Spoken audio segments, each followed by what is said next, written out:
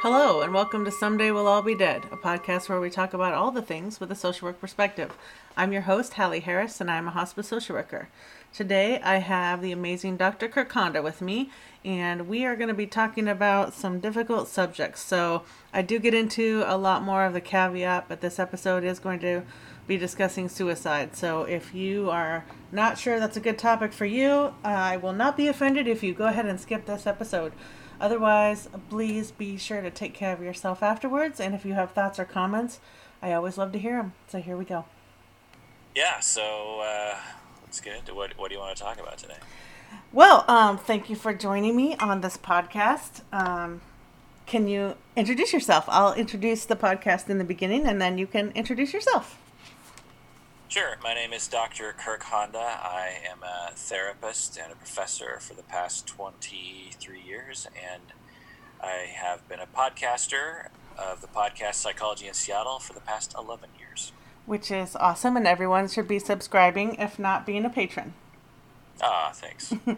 And that is really one of the main reasons I wanted to have you on the podcast today. So what's been eating at me, or what's been on my radar for the past couple of months, it's just one of those things where a topic keeps coming up, is the topic of suicide.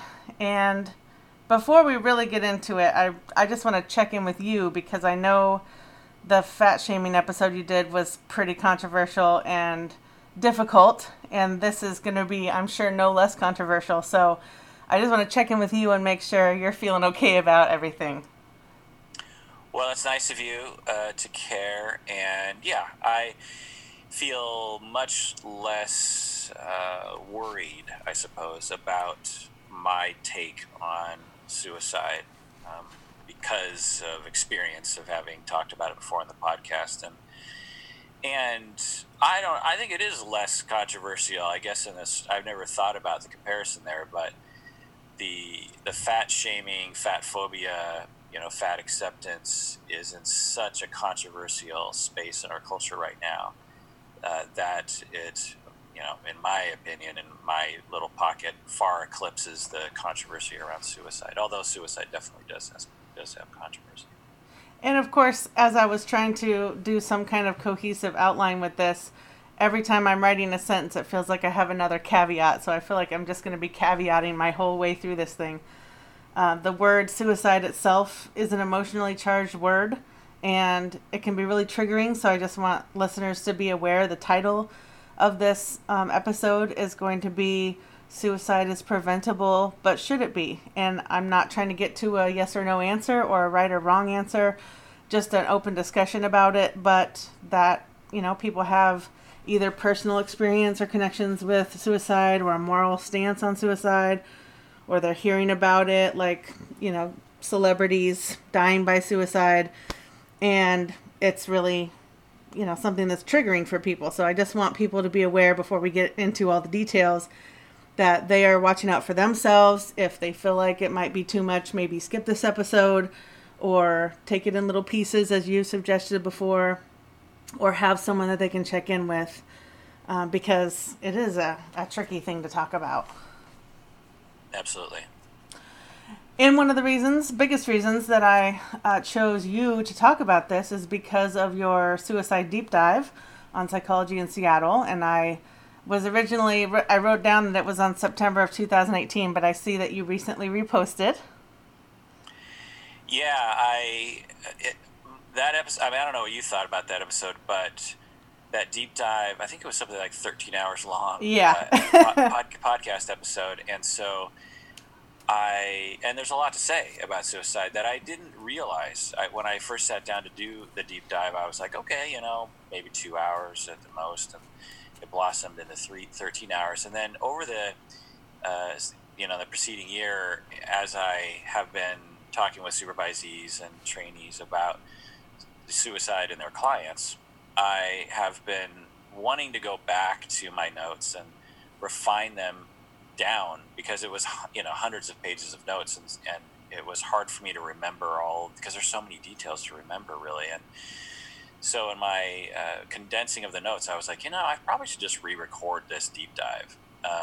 I thought I could do it again in 2 hours. It ended up being like 6 hours, but that's shorter than 13. And I think that my understanding of suicide has evolved further since that deep dive a year ago. Oh, see how you are? I didn't listen to the new one. I listened to the 13-hour one. Yeah.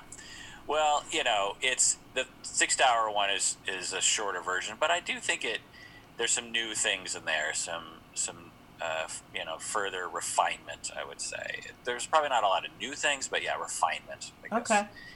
Yeah. Yeah, I seem to remember, and like you said, it's been a year now, but I remember of the many, many different areas of suicide, that the thing I came away from is that your main point was that it really is preventable most, if not all of the time. And, so that, from that deep dive, like you said, there's so many other things to talk about with it, but specifically that. And more recently, you were on the Dad Challenge podcast, and it wasn't the topic of the episode, but somehow you came upon it.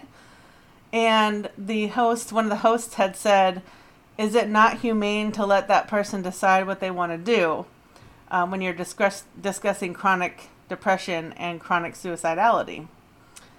And then I just want to point out a couple things, and then please jump in. On top of that, I just finished reading a book called Talking to Strangers by Malcolm Gladwell. And again, that book was not about suicide, but towards the end it started talking about coupling. Have you heard of this coupling before, in relation to suicide? No, but I love Malcolm Gladwell, and I listened to his podcast, Revisionist History, so he might have talked about it, but I don't remember it off the top of my head. He was talking about coupling ideation with specific places.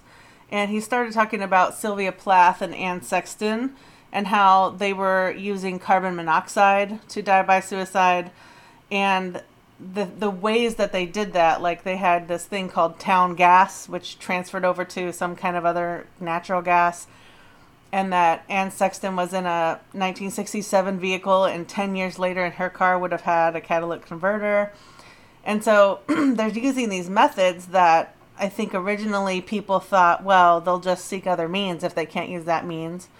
But then research keeps showing that that's not actually true. Like for the town gas thing, there was over 5,000 suicides in the years preceding, like every year with so many suicides, and then it dropped down to hundreds, if not less. And they didn't go find other means. And of course, the Golden Gate Bridge is another one where you see after they put the net up that people didn't just go find another bridge. And there are plenty of tall things to jump off of.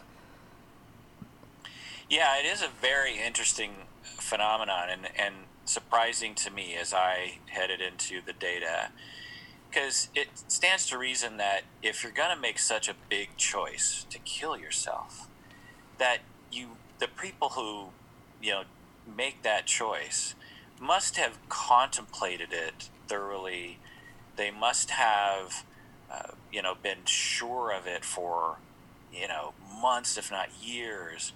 Because I just think about myself. If I were to kill myself, I would have to mull it over for a long period of time and really make sure, yes, this is, there's no other way, and this is the, I'm going to do it. And then I would think, okay, well, how am I going to do it? Well, there's 5 to 10 different ways to do it. So and if one doesn't work, I'll try another way. But the data doesn't actually show that, as you're pointing out. It shows that people will contemplate suicide for a long time, and some people might even be quite desirous of killing themselves. But there's an opposing force often of, I want to live. And maybe there is some hope, or even if there isn't a lot of hope, maybe, there's little moments in life that are worth staying alive for, or I don't want to bother other people, I don't want to hurt other people, so I'll stay alive for that for now. And when there's some sort of interrupt, i.e. there isn't a convenient way to kill yourself, like a ready-made suicide machine in your kitchen, for Sylvia Plath, because she put her head in the oven, yeah. Yeah. Then for some reason, you just see people not follow through with it. And I think that tells us, again, as you pointed out, that people have spikes in motivation. And if we can just get them through those spikes, then they will thank the universe or us or themselves or whatever for getting them through that spike. And we actually hear people's stories who have attempted or who are on the verge of attempting. They will often say that. They'll say, I was determined that day, and the thoughts have been building in me for a while. And, like one story I talk about that I read online on my deep dive is this one guy, I don't know if I talked about it actually, but this one guy, had thought about suicide for a long time, and this 3-day period, he was like, yeah, I'm definitely going to do it. And he was going to jump off of a tall building. And so he went up to the top of a building, and he was about to jump off, and he got a call from his sister. And his sister was like, hey, you want to come over and watch a movie with me and the kids? And he was like, oh, it'd be kind of a bummer if I killed myself after she called me. So, okay, fine, but definitely later tonight, I'll come back here and jump on. So he goes over to her house and watches, a cartoon with the kids. And he never thought about suicide again, or he never had serious thoughts about suicide again. So there he was, the top of a building, ready to go. And he says, like, yeah, there was no way I was not going to jump. But just because my sister, he's sort of boggled by it. He's just like, so just because my sister called and I was just hanging out with her, I mean, that wasn't even that big of a deal to me. But just, I don't know, there's something about just hanging out with those kids. And then boom, like, I never attempted again. I never really was serious. It defies logic, I guess, but yet that is the way it is. And so we just really have to try to get that to the public and to the individuals going through those experiences. Yeah, and it made me curious, as I have seen those statistics and I've heard you talk about it, and I've read the reports of people that actually survived jumping off the Golden Gate Bridge, and the ones that did survive, sounds like many, if not all of them, were thankful that they did. But I've also heard anecdotal stories from people that I know of people in kind of different situations, which is what I kind of think I want to get to, is even when they were suicidal and had a do not resuscitate strapped to their chest and the paramedics didn't do it. And they woke up in the hospital really angry and continued to be suicidal. And from my time when I volunteered at the crisis line, it was Saturday nights from 9 p.m. to 1 a.m. You can imagine I get all kind of calls doing that for about 2.5 years down in the Seattle area. And it wasn't all suicidal ideation for sure. I mean, actually, it wasn't nearly as many as I probably thought it would be. And I did have to sometimes use what you were referring to, which is, I'd be talking to them and try to process things. And sometimes the only thing I could say is, some part of you wants to live because you called. Or I sometimes even have to go a little harsher and say, you've got kids. If you do this, they're going to be 20% more likely to do it themselves.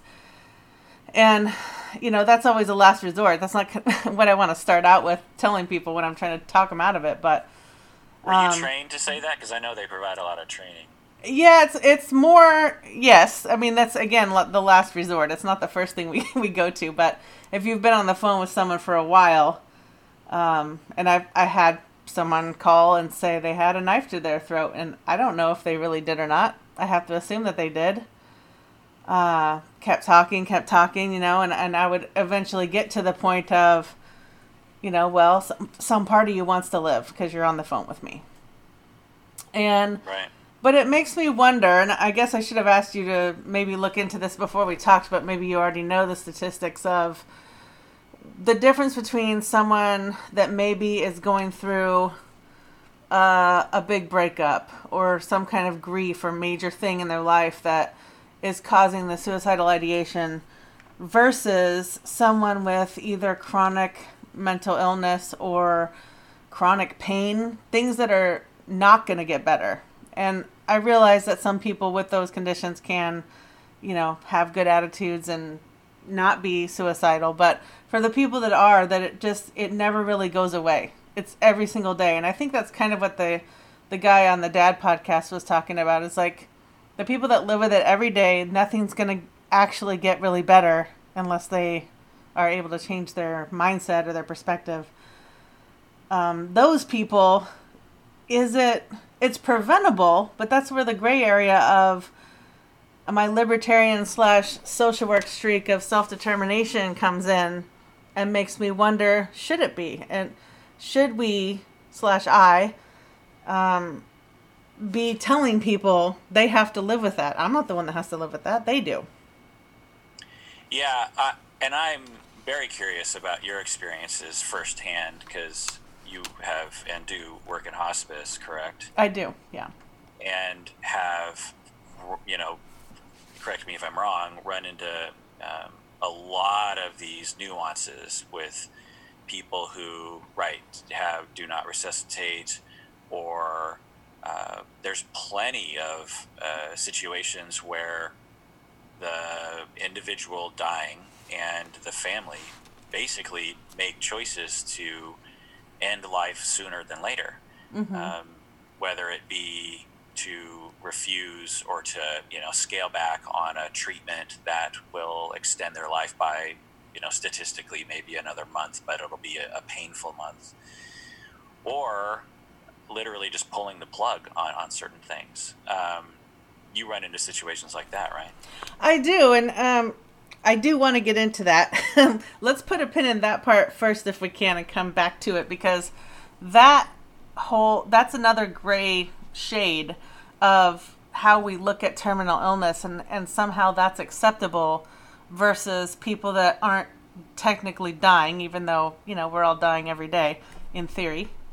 Quote, like the podcast says, someday we'll all be dead, but we're not actively dying. We're not going to die in the next weeks or months. So for people that aren't going through that part, we find it okay to euthanize pets if they bite someone and they're not dying. Yeah. And your experience just generally with death gives you, I think, a more wise perspective on this, because there is something underlying the discourse of suicide often that we have to acknowledge, that it's hard for us to acknowledge that we're going to die at any point, right? And when people die of suicide, if you have an assumption that, even though it's not logical, but kind of an unsaid assumption that we're all going to live forever and our loved ones are going to live forever, suicide can feel like so much worse, because it was like, well, but you were going to live forever. But if you acknowledge, like, look, well, everyone dies, and so, yeah, it's tragic, and it could have been prevented, but in 50 years, well, everyone I know is going to be dead, or something like that, so what's, and so, yeah, I imagine your perspective is welcome, and something that I probably didn't go into enough on the podcast, but I did go into a little bit of it. And there's a lot you can say. I mean, the first thing I'll say as a caveat is that even with those people who suffer from conditions that we might consider, I guess one way to look at it is, say you have 100 people on a jury, and you ask them to vote yes or no. Is this suicide wise or not? Is this suicide a good idea? And so if you had someone who, just went through a breakup and they're 13, right, and you're going to get 100 people like, no, come on, kid, you're 13, plenty of fish in the sea. I know it feels horrible. It is not the end of the world. I know it feels that way, but, this is not a justifiable suicide. Right, and I think about that way with the bullying situations, especially with the very young kids. Right. Everyone would just be like, no, that's not this. I get the intent there because you're in a tough spot, but no, that your life will be so much better, and it gets better. I mean, that was the whole It Gets Better movement was started on, was like stopping LGBTQ plus kids from killing themselves, because it's like, hey, it gets better. You know, when you get older, you get to choose your life a little bit more, and society's changing. But anyway, and then at the other end of the spectrum, we have a woman, I can't remember her name, I talked about on the podcast, who famously a few years ago had a aggressive form of brain cancer and was definitely going to die within, a few months or something. And, the physician, and she went through a number of treatments. They tried to, help. And then the physicians were like, no, 100%, you're going to die. And here's the course. You're going to suffer. You're going to lose your brain function. You're going to lose your personality in some ways. And although you'll be alive, you'll either be, made to be unconscious because of the suffering, or, all these horrible things. And the woman, I can't remember, she was like 30 or something. I can't remember how old she was. And she decided that she was going to die with dignity, and she was going to... this is the one that moved to Oregon, right? Yeah, she had to move to Oregon because Oregon's laws allowed that, and I think she was from California, which didn't allow it. I'm not sure, but made national news, and I think she even did talk shows before she died, and she did. She did take her life with the help of physicians, with her family by her side, and it's heartbreaking. But I think 100, maybe not 100, there's probably certain religious beliefs that would prevent some people from signing off on it. But, let's say 80 out of 100, a jury of our peers would say, yeah, I mean, that's pretty logical. There's no way out. There's no sense in going through the pain of that. Okay, so that's at the other end of the spectrums. There's a lot of things in between there, right? So if you have someone who has chronic, say, back pain, and they've had 10 surgeries, nothing's worked, and they can't sleep, their tolerance of morphine and other opiates are so high that they don't work anymore. They're in a constant bad mood. They isolate themselves because they're always snapping at everyone. They can't work. They're depressed because of it. They can't move around. They need people to bring them food. They're just miserable. It's been literally 12 years of that life. The physicians have said, there's no way out of this. It's just going to be this way forever. Yeah, I don't even know if this is a plausible medical scenario, but it is. Okay. I've ran into that at end of life too. Okay, so for that person, and they're 42 years old, and they have likely another 30 years left in their life, and they're just like, no. And let's add to the fact that they're heavily Christian, and they believe that they're going to go to heaven. They've been baptized, and they've lived a good life, and they believe that if they die, they go to paradise and their back will be fixed. And their family believes it too. So let's just add that to the equation of just like, and they also believe that God would allow them to kill themselves and would still let them into heaven, which isn't always the case, but, there are certain religious sects that will adhere to that belief. And then that person says, now you do a jury of the peers, and, let's say it's like, 70%, who knows, 60% out of 100. But there are cases like that where, and they've done studies where they look at people like that and they're like, okay, let's evaluate your care from top to bottom. Let's figure out, if there are other options that might help, not take away your pain, because that's not physically possible given our technologies today, but maybe there's just a different kind of scenario that you'll feel different about. So things like social support, like maybe it's going to a back pain support group 3 times a week. Maybe it's having something entertaining to do. Maybe it's a much better pain management system that doesn't involve substances, like mindfulness and creativity, getting into the zone so your brain is temporarily distracted. Mm-hmm. Maybe it's meaning in your life. Maybe you need to become an advocate for back pain awareness, and you're being interviewed on CNN and Oprah, and that gives you a reason to persevere and keep going. And suddenly, now the person no longer wants to die, and they're looking forward to the next 30 years of their life, even though their pain is exactly the same and their disability is exactly the same. Mm-hmm. So we see cases like that. Now, it's not universal, and certainly hard to engineer for everyone to go on Oprah, but resources are limited in the community, unfortunately, and people have so many problems with pain clinics. Right. Yeah. Absolutely. But there are cases in empirical observation where that will happen when you give people the holistic care that is tailored to them. They have meaning. They see their pain differently. They feel a part of their family or social circle or something, and that is something we don't typically look at. When and physicians aren't trained to really look at that. That's what you're trained to look at, and so that's the things that you will do. And so that's another thing we have to point out. Now, again, that doesn't work for everyone.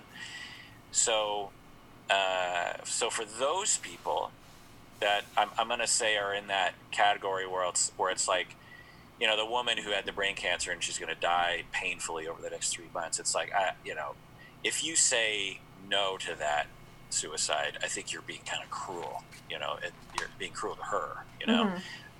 That's just not fair. It's not recognizing the reality of her life. To someone who has 12 years of back pain, and it's terrible, it's never going away, I guess now that I'm thinking about it, it sort of bifurcates into two categories. We have the category of people. So with all those people, I think we should allocate tax dollars to trying to, do the holistic care, which essentially would mean, for every Hallie Harris, there's 100 Hallies Yes. who are trained in that and have the time and the space to actually problem solve for fewer patients. But and for those people, there's two groups. There's the group of people who, after, let's say, a year or two of trial and error, if for those it works, then great. And for those that it doesn't, now we're in a category of people who what is called rational suicide, developed by Nico Spears, or Spiers, I don't know how to pronounce his name, back in the 80s. And he had 6 different criteria. Mm-hmm. He wrote a book in 1980, and he said, so number one, the person is experiencing unbearable pain and no relief is expected. And of course, that pain can be physical or it can be psychological. So this person with, ongoing back pain, and it's terrible, kind of fits that category, right? Number 2, the wish for suicide has been ongoing, meaning that it's not a flash in the pan.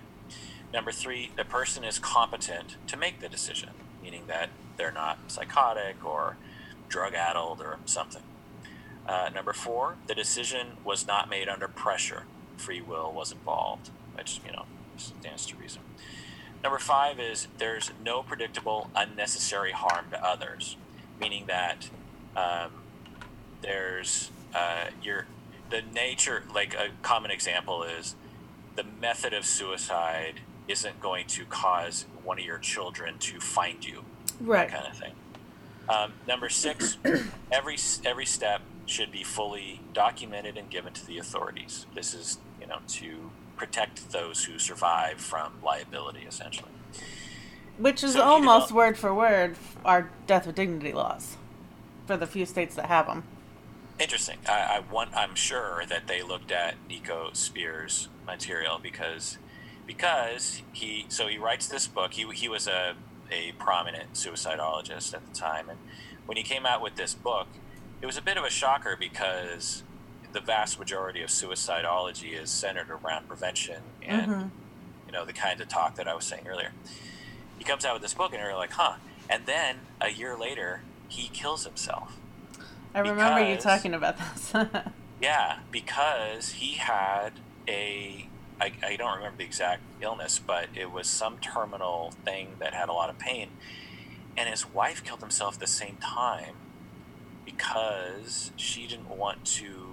She also had some form of disability, and she didn't want to live without her husband. It was this shocker Mm-hmm. that this prominent suicidologist comes out with this book, and everyone's like, huh? And then he kills himself, and it was this huge wave, and so now we have to contend with someone who dedicated their career to understanding suicide and prevention and all the clinical work that we do as clinicians, felt that there are times when it is quote unquote rational to kill yourself, and not only is it hard for clinicians to accept that, in the same way that it's hard for physicians, as you know, Mm-hmm. to accept that sometimes, you just gotta, it's palliative care, right? You don't extend, the mandate to save lives is sometimes counter to the well-being of humans, Well, and even in the palliative world, it's difficult for some of them to even discuss hospice, even though Yeah. it's basically the same thing with a longer prognosis. What do you mean? I don't know. What tell So, us some more so details. hospice care is determined by the last, an educated guess of 6 months or less, and a lot of other things go into hospice. But hospice is basically the 6 months or less version of palliative care. Palliative care is more like if you have a year or 5 years left, let's say, and they're going to be seeing you more on an outpatient basis rather than in your home, where hospice would go. But they're still looking at comfort care. When you're switching to palliative care, it's really more about comfort and quality of life than curing or curative treatment. So Or extending life. right. So, but even in that world, I mean, doctors are just now incorporating how to discuss death and dying with patients in medical school. But even in the palliative world, it's still a challenge for many doctors, because their whole oath and their whole training is treat. Then some of them are very reluctant to even have the discussion of, let's focus on comfort and quality of life. And patients and families, right? Yeah. Mm-hmm. Absolutely. Because in my experience, Americans in particular believe that our medical system can save anything, can do anything. That too. And because we have a culture where we don't discuss death and dying, then, when it actually faces you, and, I don't mean to call you out specifically, but I know you mentioned that you are fortunate enough to not have a lot of loss in your life. And for families like that who haven't grown up in a culture of talking about death and dying, when they're faced with that, it's detrimental. It's sometimes rips apart their theology, even when it could have been something that they could see with beauty and grace and a part of life. They're seeing it as a life-altering, devastating situation. Yeah, so what do you see specifically with regards to that? Because as we've talked about before, you and I have always fantasized about having your job. There was even a time when I actually actively pursued working in hospice as a clinician, as a mental health person. I didn't know that. Yeah. Oh, I didn't tell you that? No.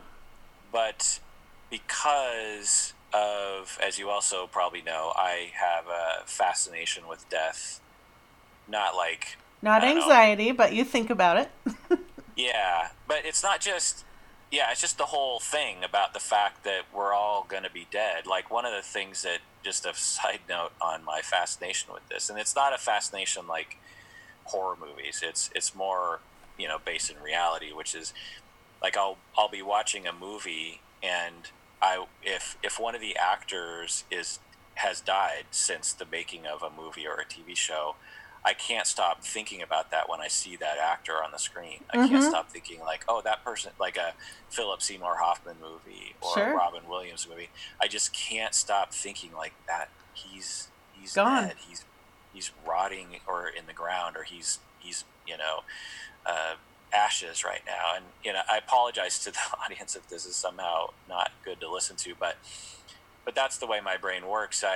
I see the passage of time in terms of units of death, and I always have. I've always, since I was a kid, and like you said, I haven't experienced a lot of loss, so it's not a really big reason as to why I would even think about it that much. I mean, the only thing I can really point to is when I was young, I had 2 little kittens that died overnight very quickly. Oh my gosh. Yeah, and I loved these 2 little kittens, and I don't know how they died. I don't think we ever knew, and in the 70s, I don't think we cared to investigate such things. Mm-hmm. We just woke up one morning and they were stiff as a board, and I just Oh. remember that was a big loss. So I guess if there's anything, maybe that was it. Being a young kid, you're just like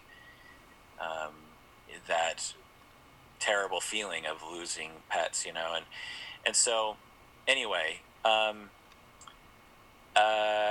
Yeah, and a lot of people don't think about it, and so when the time comes, I just imagine that there's a fair amount of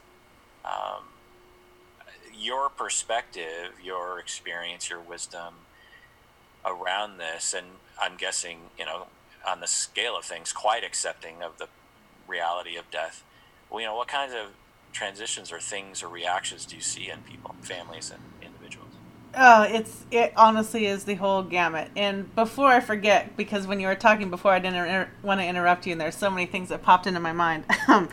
You just mentioned the words physician assisted for rational suicide, and because of my job and because of all my talks with people, I just want to clarify for people that even the Deaths with Dignity law is not technically physician assisted. They are prescribing you a lethal dose of medication. They are assisting you as far as doing the mental evaluation and counseling, but they're not there. You have to self-administer. So I just wanted to put that caveat in.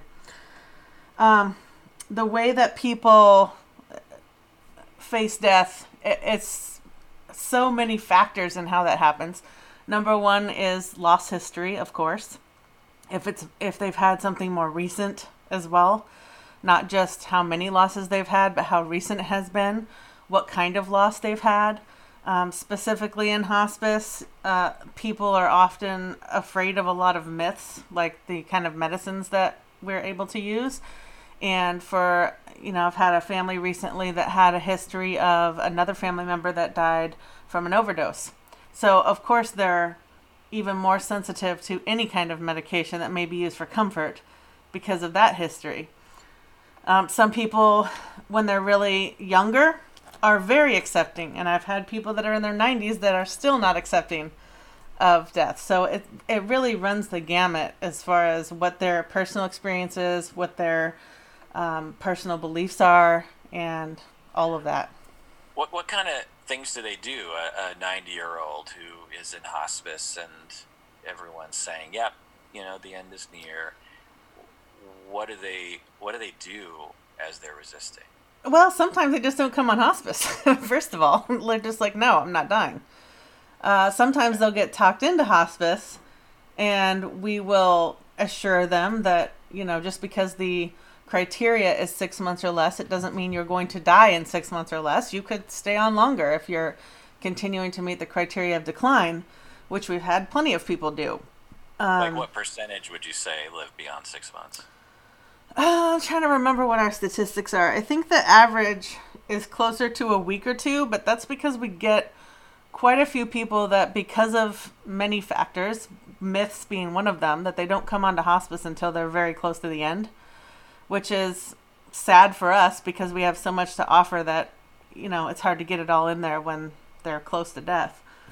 And then some people are just in denial, or some people want to do that treatment right up until the last possible time, and by the time they stop, they're close. But we've You said the average is a week? I think if you look at all of our patients, the average is somewhere between a week or two. But so that means like plenty of people get there and die that day. some people do, yeah. Some people die.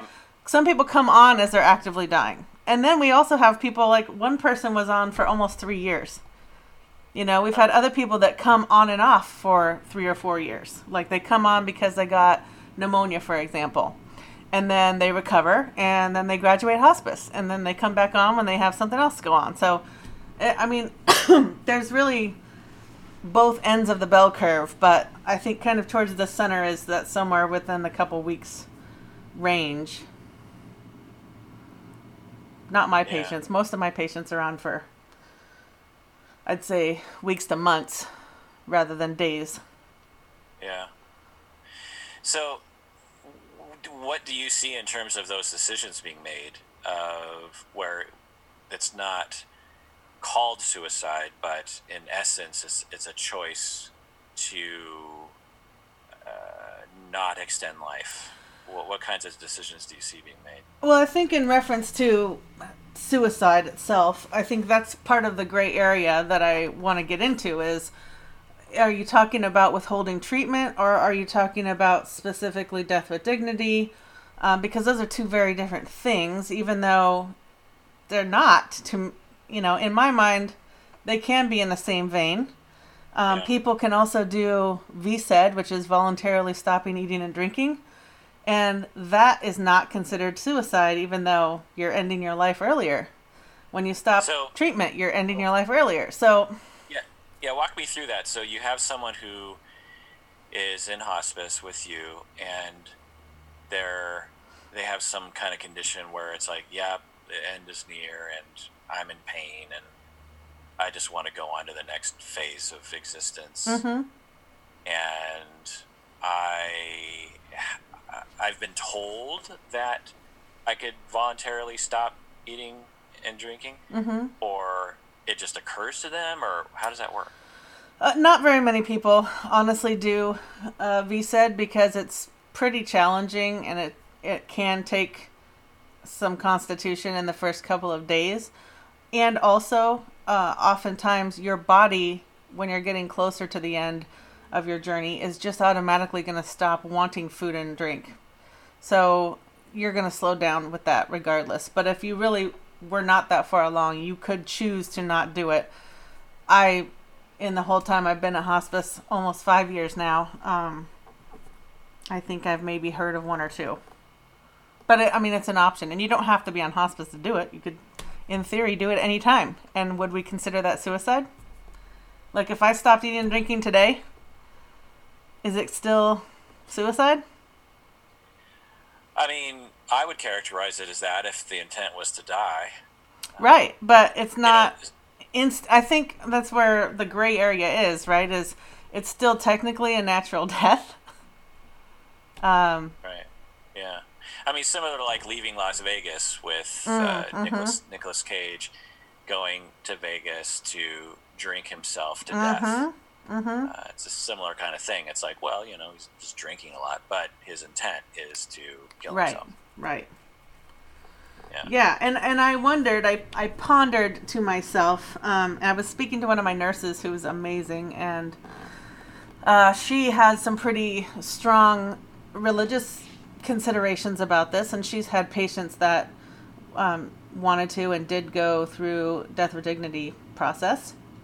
And she had to really talk to herself about that and whether, she was supportive of the patient, but the patient had asked, would the nurse be there? And our organization is really great. We support patients' choices, but we always have the option as individual clinicians to opt out if we don't want to be a part of that. We can switch out case managers and social workers and whatever. Because of trauma? Because a lot of things, whatever your personal reason is, if you don't feel like it's in your best mental health, to do that, or you have a strong conviction about that and you don't want to be a part of it, then you can opt to not be there. Or meaning a strong conviction that you don't believe it's the right choice. Right. Oh. So, and specifically death with dignity, not just normal hospice care. Yeah. And so, but she did, after consulting with herself and her religious convictions. She did tell the patient that she would be there for her because she felt like her nursing obligations to the patient was to support her choices.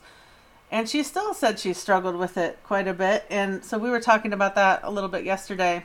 This was quite a couple years ago, quite a few years ago now that it happened with her. And so I posited to her, I wonder if in this whole context of not being on hospice, but going back to if you just had like chronic pain or whatnot, I just wonder hypothetically if rational suicide was available, not in a means where you could, shoot yourself or hang yourself or something traumatic like that, but if it was available more like death with dignity, I wonder if less people would use it. Because what I see in hospice is a lot of people just want it as a safety net, and they may go through the whole process of being eligible to get the prescription and never use it. And so I wondered what your thoughts were on if it was legal, do you think they'd actually use it less because it just feels like a safety net that's there? And on top of that, you could also discuss it with your family so that the suicide itself would maybe not be as traumatic on the family because they wouldn't be finding you and it wasn't a surprise and you were able to talk about it, that kind of thing? Yeah, that's an interesting question. I think we're heading in that direction as a society, whether it's exactly like that or not.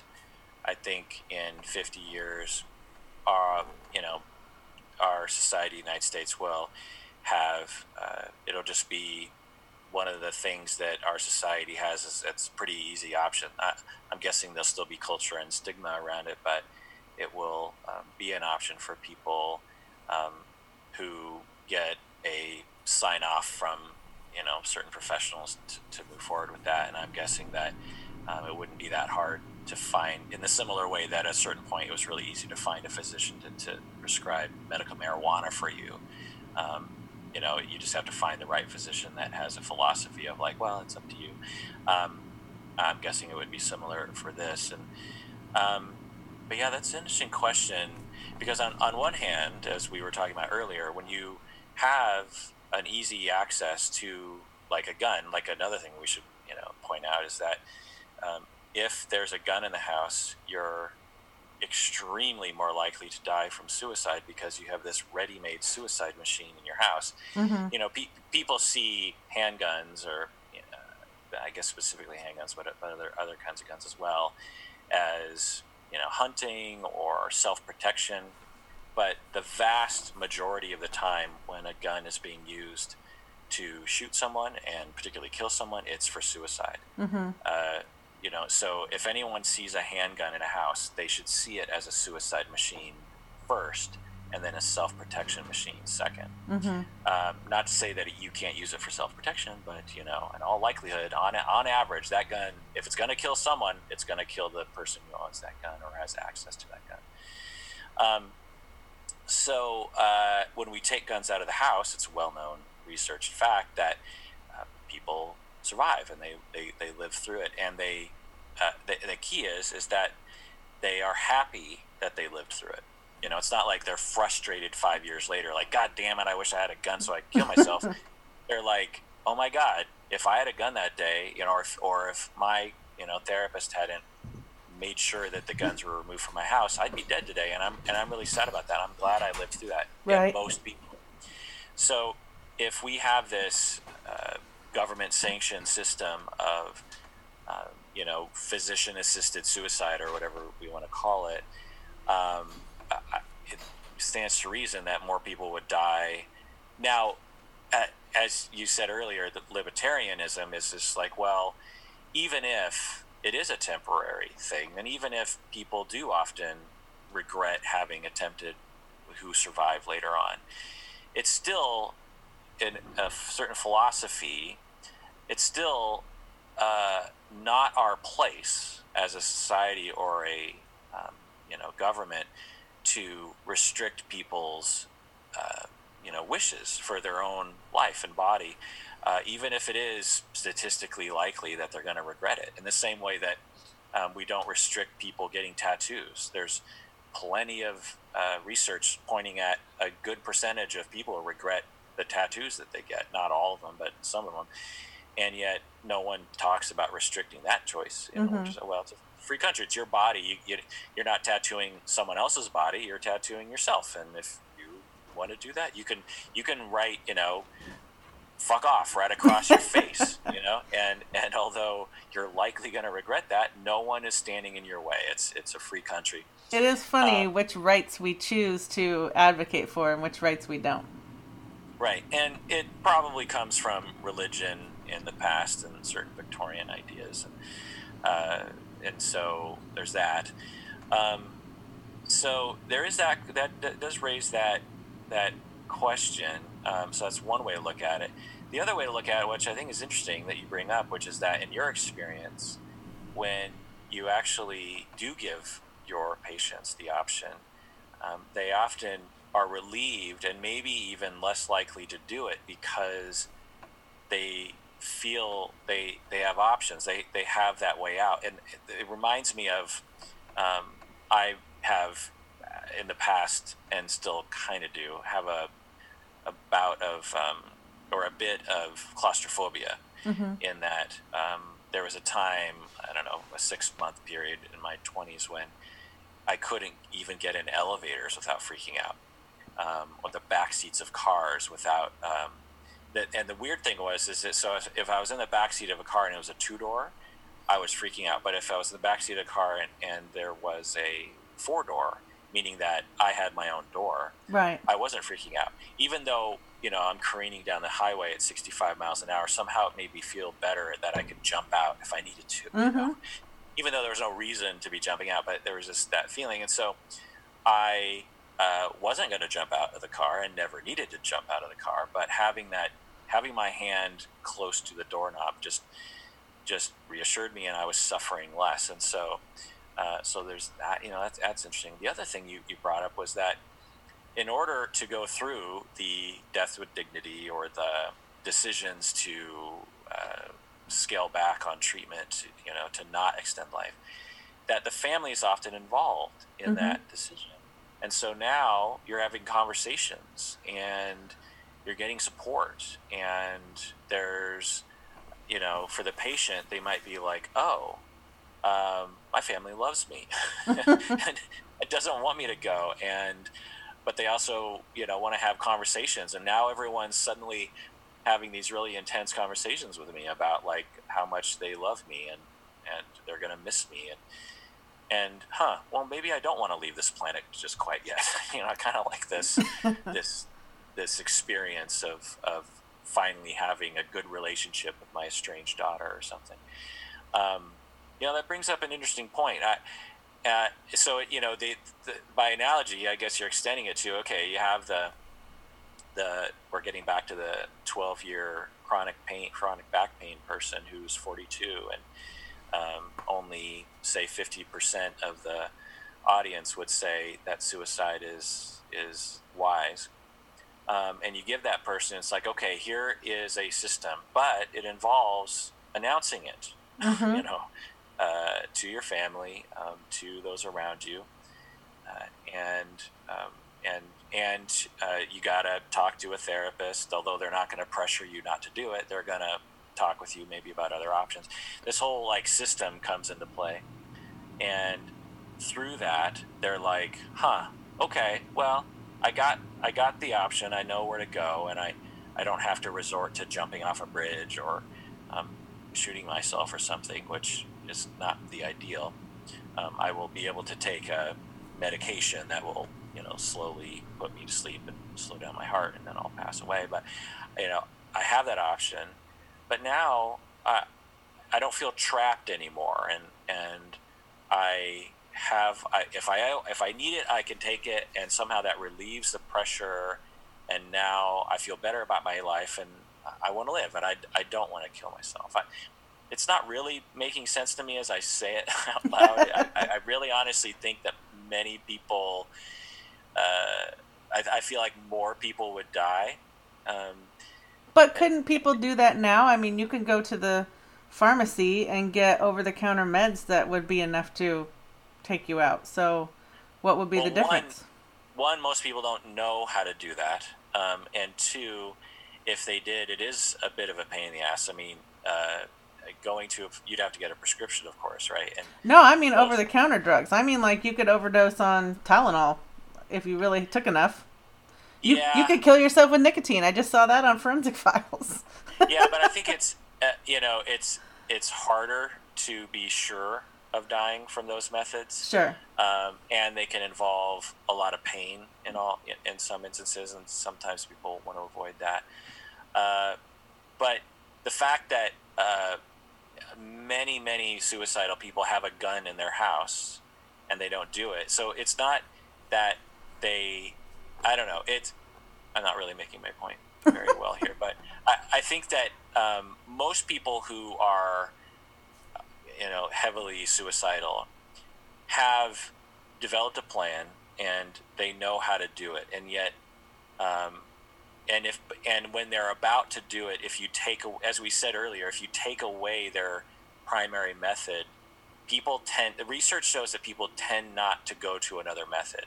Right. If they're sort of locked in on, okay, I'm going to kill myself with my gun, and they live very close to the Golden Gate Bridge and the net wasn't there, and you take away their gun, they're extremely unlikely to kill themselves by choosing alternative number two. Mm-hmm. It's not like it doesn't happen, but for some reason, and again, that just points to the ethereal nature of the intent to die by suicide that people have. It's like, if you were really intent on dying, you wouldn't care how it was, but somehow just sort of interrupting the process, stops them from wanting to do it. So yeah, I get it on some level, but what do you think? Do you think you'd be in support of a, Washington law bill that said that people, if they want to, even if they're not yet terminally ill, to be allowed to have that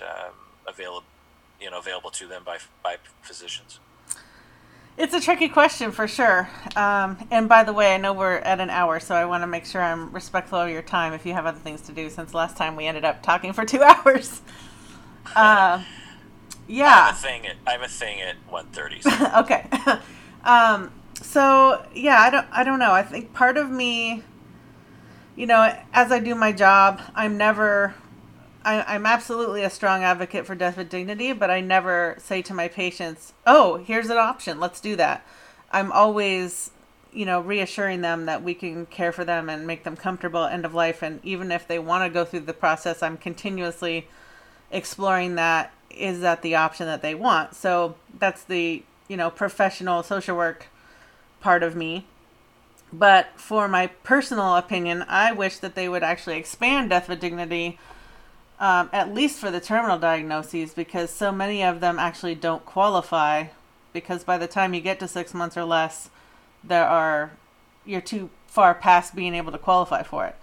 So for example, like ALS or Parkinson's or something like that, by the time you get to 6 months or less, you may have developed dementia and not be able to be mentally competent to take the medication or qualify. And Alzheimer's is another one.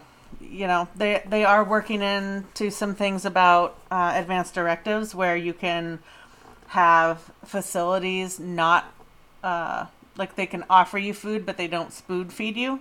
So you can opt for that when you're earlier in your years and not through the process. But, dementia can take... Is that the only measure that you can take for dementia? Yeah. Because by the time you get to 6 months or less, you're definitely not in any mental capacity to say that you want that.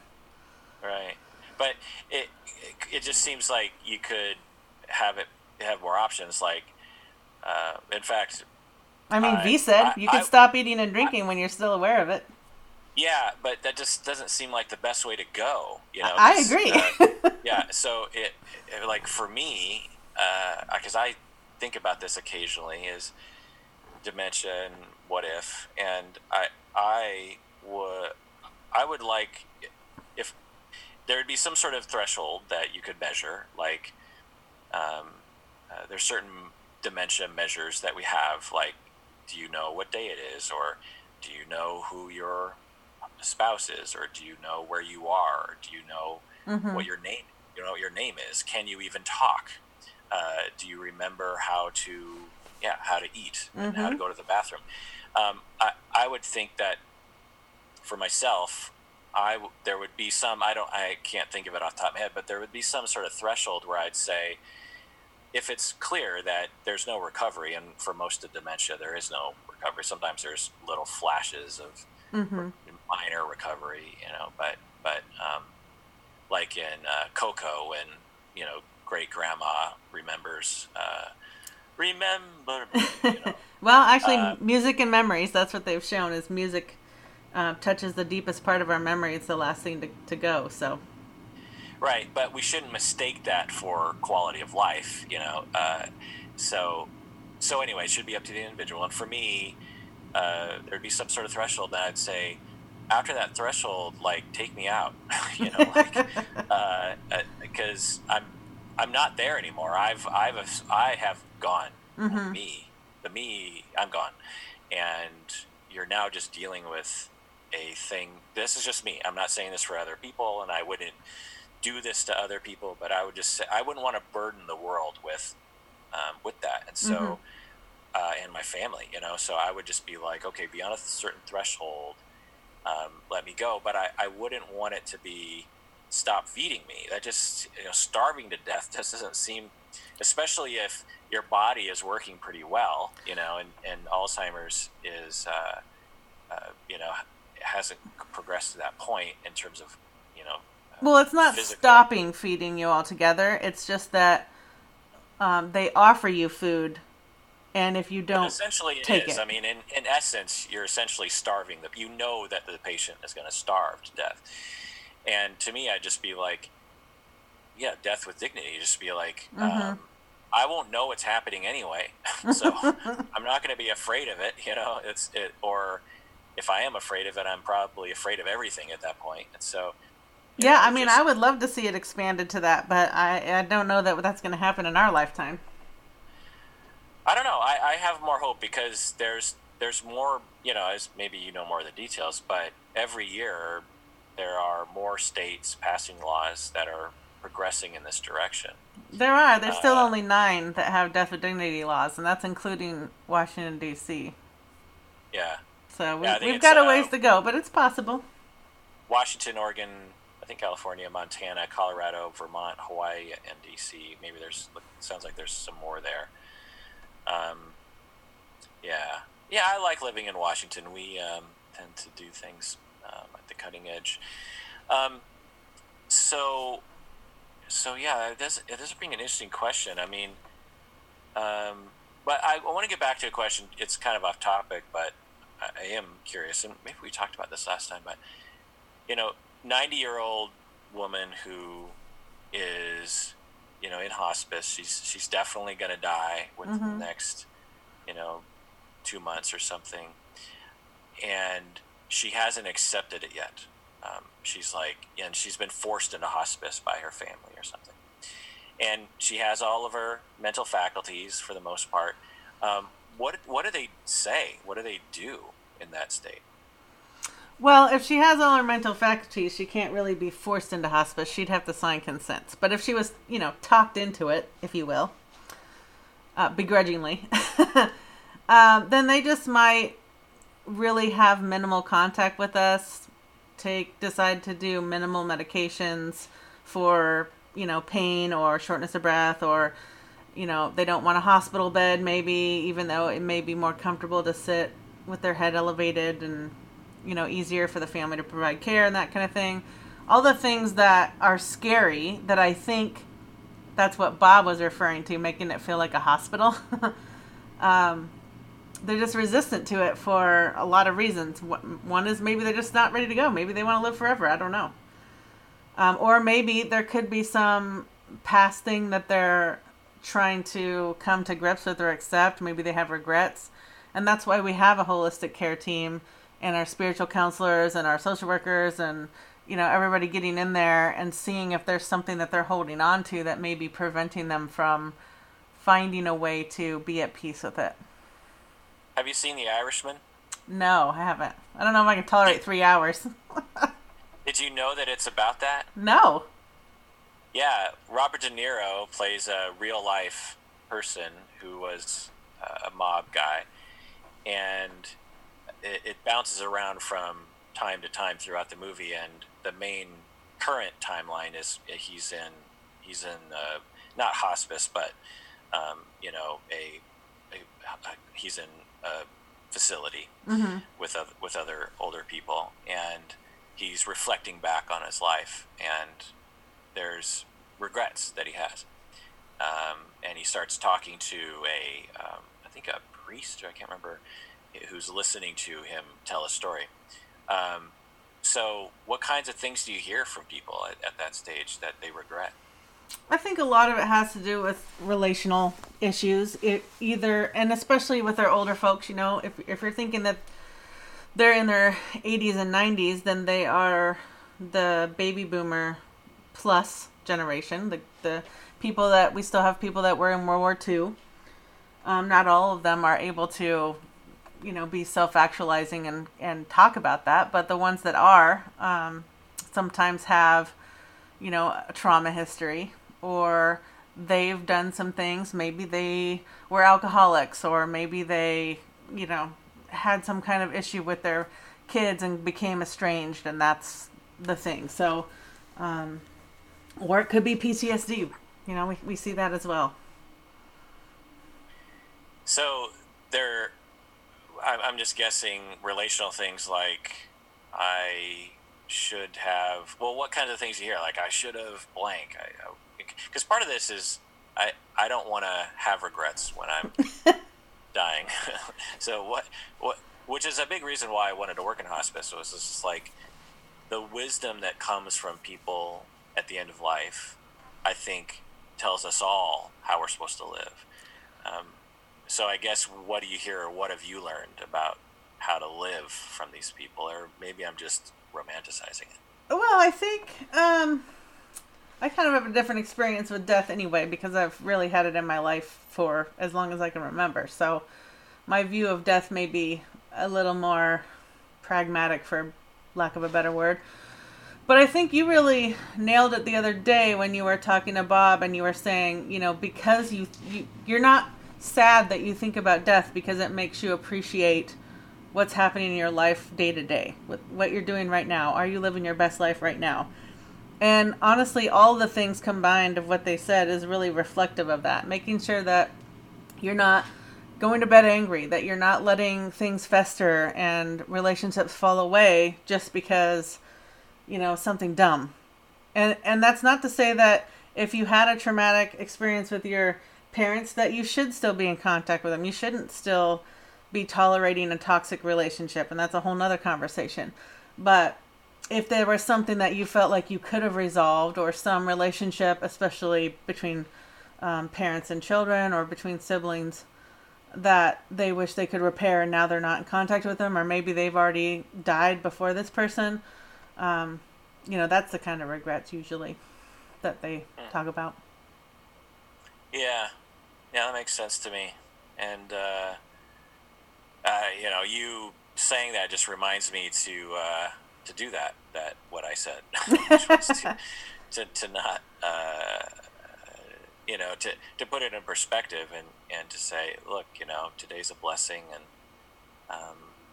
I'm going to grab life by the horns and live it, and appreciate, and there's a lot of empirical research around that.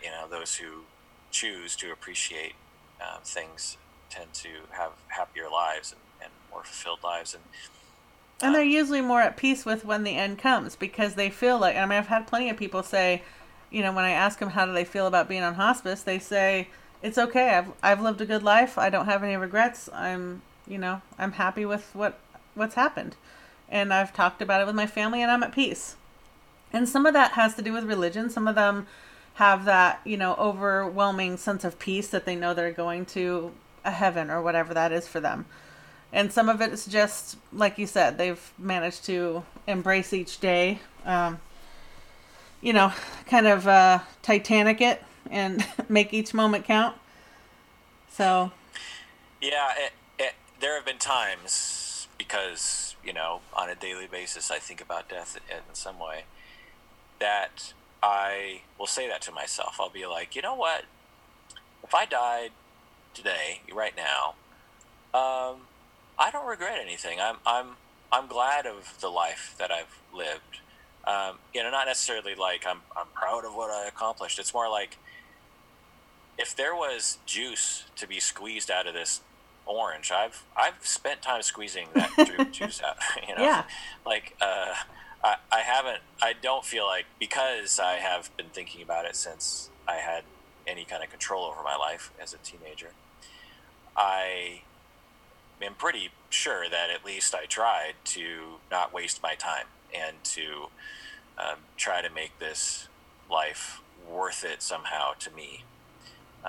So I don't. Do you feel like you've lived that life? I try to. That's not every single day. I don't know that I'm quite as prolific or active as you have been, but as far as relationships and that kind of thing, and making the world a better place and doing things to improve the situation, I think so. That's kind of one of the reasons I do this podcast is I don't want it to have to be a celebrity or a family death to remind you that relationships are important and that there's things that you can do to improve your life now. Because we are going to die. All of us are going to die at some point. It's inevitable. So... Yeah, I was going to ask you about that. I was like, I wonder if, starting a podcast for a lot of people has to do with that, I don't know, that dilemma or conundrum or existential dilemma of, I have one life to live and it's speeding by, and I have things to say, and I want to share, and I don't, there's no logical reason to start a podcast. It rarely makes any money, and it's a lot of work, and a lot of times no one's listening. But I want to, I want to make a difference. But another part of it for me has always been, I don't know if I ever talked about this before, is I want it in a way, I want to, when I die, I want there to be evidence that I existed, and also that my brain existed. Not that I think my brain is special, but because a lot of times when, because I'm big into genealogy, and I'm big into my family history, and when I think about my great grandparents, and I was never alive when they were alive, and so I have stories about them and pictures, but I have no idea who they were. I have a idea, maybe, based on the stories, but I so wish that I just had a podcast from them. Yeah. Of them just talking about their lives, and I want everyone, and not only for me, but the people I have on the podcast, to have this record of who they are. It's another reason why I take a lot of pictures and video. I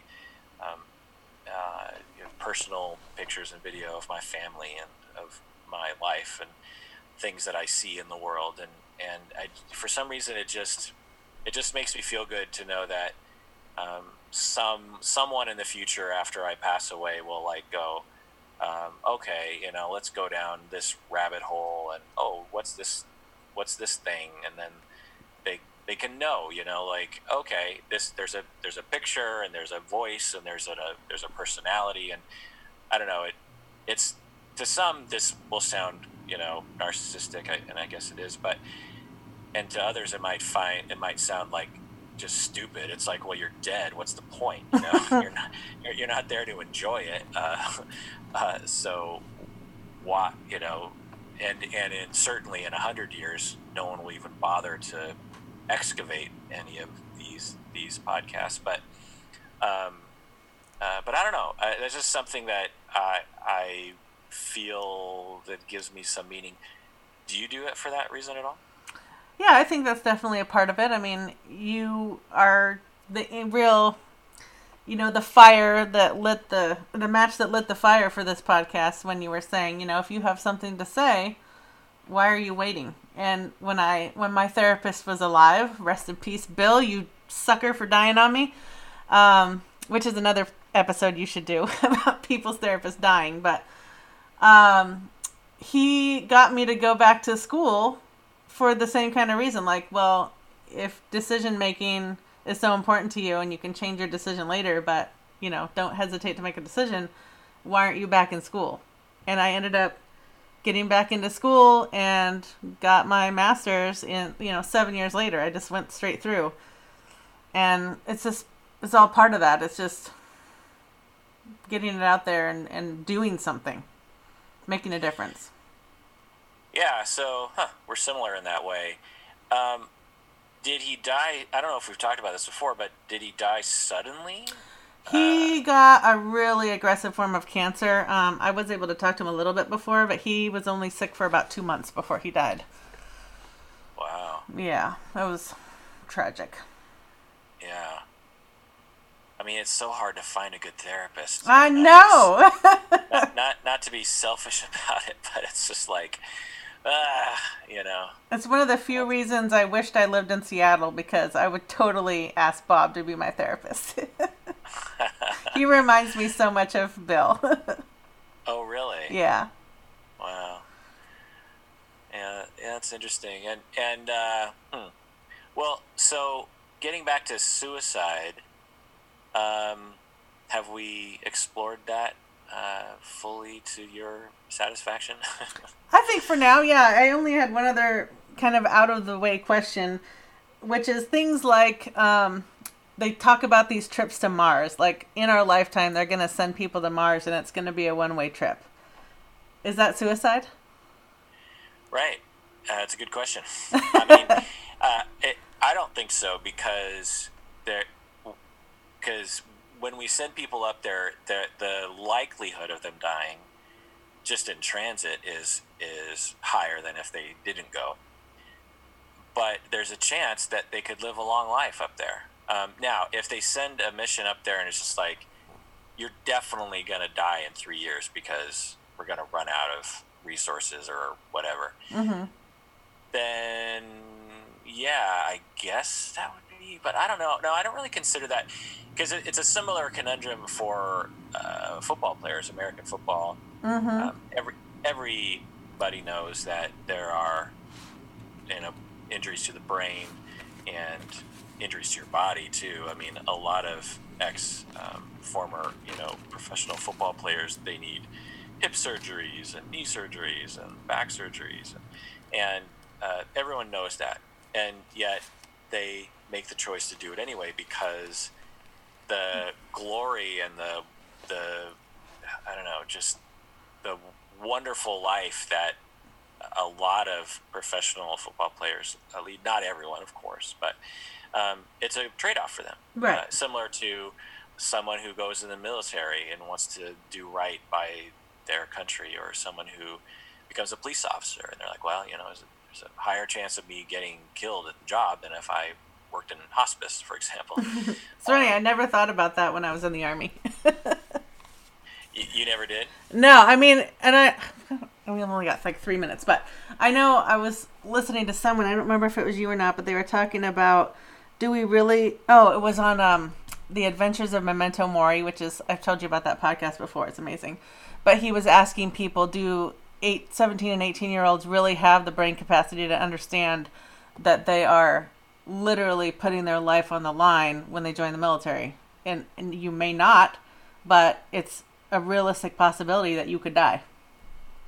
Yeah, certainly. I think some of the people who sign up, one, either don't think it's going to happen to them, or they don't really have the capacity to think that in depth. But I think some people do.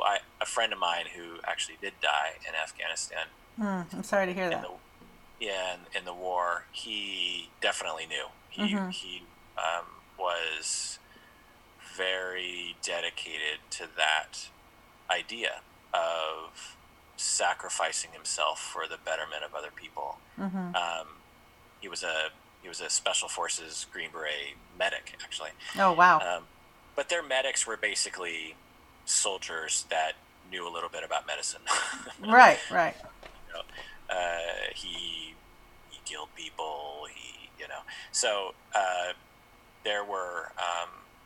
So anyway, there's that. But yeah, so I think in conclusion, if I was to conclude this conversation, I've learned from you, and I think there's more to be learned from you about this, given your experiences. But I think that we should mature as a society when it comes to death, and also suicide, but also rational suicide, death with dignity.